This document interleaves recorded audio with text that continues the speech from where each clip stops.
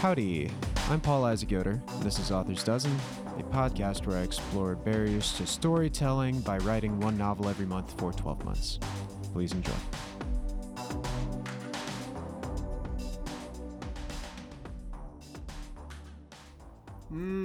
How'd you like that last episode? Pretty good, right? We talked about the plot and the people that populate your story. Well, guess what? Today, we're going to finish that off. We're going to talk about prose, like I promised. Prose is the style, the essence, the exact grammatical core of your writing. If you're not a writer, your prose is whatever medium you choose for your message. It's the colors of paint, the lenses on your camera, the tingling timbre of your vocal delivery. For example, the prose I'm using right now is pretentious. Draw a triangle, won't you? Please? Make it an equilateral triangle. If you don't remember what that is, it's equally lateral, meaning that every side, and therefore every angle, is equal to the other two. Have you drawn it yet? Well, do it, because you're going to mark it up. And if you can't mark it up, fun fact, I made this week's episode art into a spooky Illuminati pyramid as a signal for the reptilian Bilderberg group to spare me from the fake 5G coronavirus. But the pyramid can also be used for your triangular reference pleasure. Also, fun fact, I just invented the concept of using whiteboard markers to draw on your smartphone screen. I don't know why you'd do that. But if you wanted to, you could erase that smart erased stuff right off, I think. I don't know. I don't own dry erase markers. Why would I own those? Last week, we talked about three concepts: plot, people, prose. Those are the three legs of the table that is your fiction. If any of those legs breaks, your table fails at being good fiction. And it turns into a sick ramp for doing skateboard stunts. Yeah, Tony Hawk! Most of our episodes have concentrated on those first two, plot and people, because how am I supposed to teach you good prose?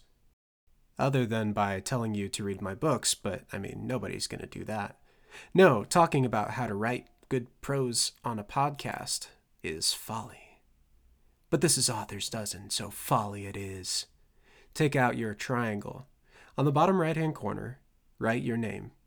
This will ensure that nobody steals your triangle. Second, on the bottom left-hand corner, list the ideal audience that you want to read or otherwise digest your work. Try to be specific as possible. This doesn't mean that you're writing only for traditionally feminine American preteen girls. That's just your ideal target. My Little Pony, and this podcast, aimed for that highly specific female audience, and through myriad strange events, we ended up with BronyCon, a conference attended by 10,000 people revolving around the unexpected fandom of adult men who like My Little Pony and Author's Dozen. That overlap is almost 100%. Harry Potter was written for children. I know a lot of you don't want to hear that. And The Great Gatsby was written for adults. Also, some people who don't want to hear that. But even though the audiences have basically switched over time due to things beyond the author's control, the aim remains the same.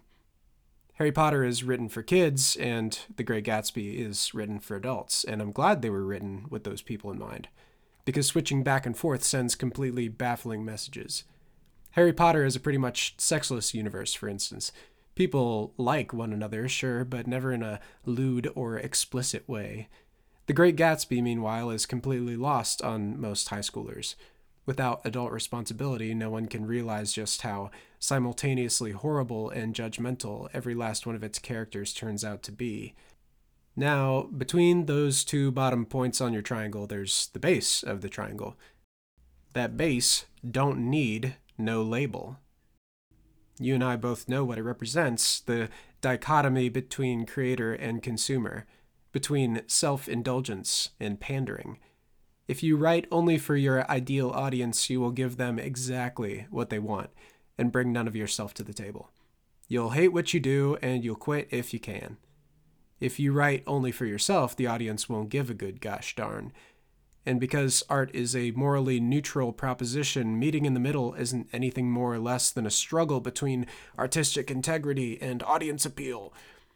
That is, even if you pull off this balancing act perfectly, what you'll be left with is art that doesn't point anywhere. And yet, the balance is necessary. You have to bridge the gap between yourself and your audience. That's the definition of communication. But like all dichotomies, this one is unbalanced. It's only got two legs of the table. Look to the top of your pyramid, to the apex. Think of the thing that is most important in the world, or even something that's just really important. What is something that you could, with satisfaction, serve for the rest of your life? What makes you a maven? What's something so obviously good that you can't help but stand beside your audience and point to that thing and say, yes, that thing deserves your attention? For some, it's environmentalism. For some, it's compassion and understanding. In fact, the goodness at the top of your triangle can change from artwork to artwork. There are only two things that can't occupy that space: yourself and your audience. It must be some third thing, some external, to which we can all strive. We've already talked about how terrible it would be if you or your audience occupied that throne of attention. The audience came here to see something, and the one-man show of you, of pointing to yourself and saying, "How great am I?" That's disgusting. So, you've got that third thing. So remember to loathe dichotomies. Communication between yourself and the good is all well and good. It'll make you a better person, but not in relation to anyone else. And at the same point, isn't it selfish to keep goodness to yourself? Also, communication between the audience and the apex is fine, but your audience is just like you. They're people with their own relation to their own good. And without you in community, they're not seeing another angle on another good. Choose where you want your art to sit in the middle of this triangle. Where should it go? I don't know. You can be real art house with your work, or you could be a populist. You could make film with ambiguous morals, or you could really sledgehammer home your message. You could have multiple messages that conflict and interact. You can make this two-dimensional triangle into a pyramid, a cube, a tesseract. Just don't forget to start with three: the audience, the artist, and the apex. In doing so, you'll communicate with your ideal audience your own view on the world. Now that you've considered the philosophy behind your writing, you can start to consider what you'll write. If you tend toward the self-indulgent, you'll be more impressed with trying to impress your audience than you are with reaching them. If you tend toward the populist, you'll omit style and get out of the way of the thing you're trying to describe. The only way to find your voice is to listen and to speak, to read and to write. Just as those who speak take on the accents of their surroundings, those who write will take on the language of that which they read. But these things don't just come naturally, and there are some major tricks to make your prose the most appropriate for your story. First, ask yourself the 5 W's: who, what, when, where, and why. Who is telling your story? What is your story centered upon? When and where is your prose appropriate to the time and place where your story is set? Why? Is your story meant to inform, describe, or evoke a feeling? Where does your story fall in that triangle of yours? This is where your reading comes in. If you've read widely, you'll know all the different forms available to you. You can mix and match them. I can write in first person. You can write in second person. They can write in third, and one can write in fourth person, etc. If you've read widely, you'll know just how close or far away a narrator can be to the events.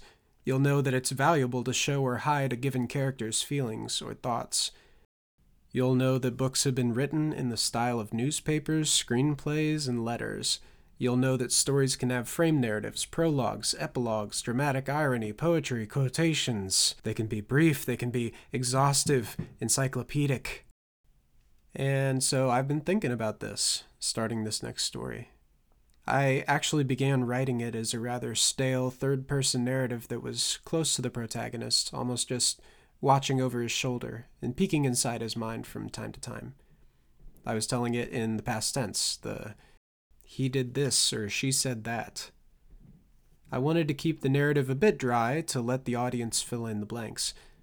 And after 2 chapters, it wasn't working. I wasn't identifying enough with my protagonist, and if I'm not, the reader certainly won't. Then, I realized how to give the character life and personality. I let him do the writing. Ben Carter, my protagonist, is writing this novel as a series of letters. This is a story about him and his vendetta. His bendetta. Why wouldn't he want to get the word out about his quest for justice? Why letters? They're postmarked. They are immediate and yet well crafted. They address directly the reader and let the reader know what the author thinks they ought to know. And who better than Ben to let us into his story? A lot of this is going to be your own personal preference. Like with the triangle, no 2 of us is going to be alike, and that's good, actually. Once you've got that, you're pretty much golden. Now look down at your triangle. Those 3 points can teach us one more thing, and that thing is how to write betterer. You can study grammar and go to English class, and that will actually teach you to be comprehensible to your audience. But the only cure for not writing good is to read a lot, write a lot, and be critiqued a lot. The apex, that which you're reading, is the good. It's what's going to inform everything you do from here on out. The writing is practice, the over and over that we keep talking about, the building up of muscles where you can take what you've learned and put it into practice. And critiquing the audience, the third party who tells you whether or not your thing is just selfish and solipsistic, or whether it's too alien, too exactly like whatever you've been reading. And you'll say, Paul, but what about teaching? What about accreditation? And what about all this? Well, those are good, but those fall into those 3 categories. And furthermore, without those 3 starting points, you've got nothing to build on. So again, remember, loathe dichotomies, start with those 3.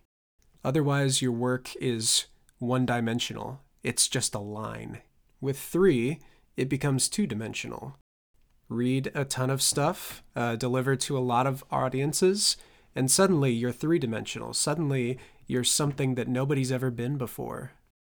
The more dimensions you add, the more likely you are to have your point be different than the point that someone else has already made. So I'm going to leave you with that. I'm going to leave you with that triangle. Start marking it up. Get some polygons going. And now's the writing update.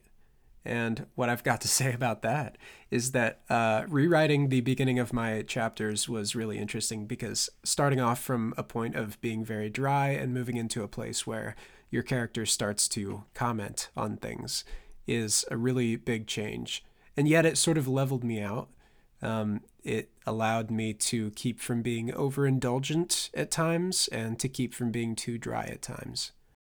And actually, that's something I would really suggest you do if you're ever stuck with a story. Give it a different narration.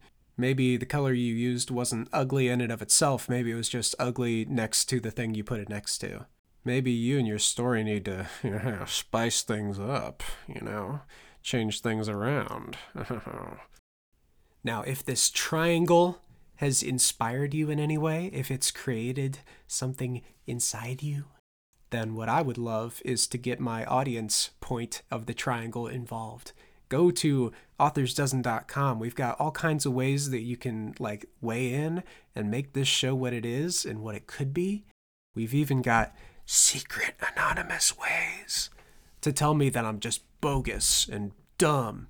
Or we've got ways that you can sort of praise me to the high heavens and make sure everybody sees me.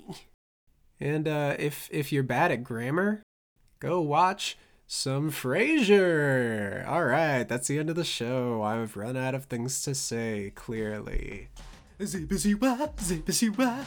Oh, baby, I hear the things are calling, for silence is scrambled eggs. Baby, I got you pegged.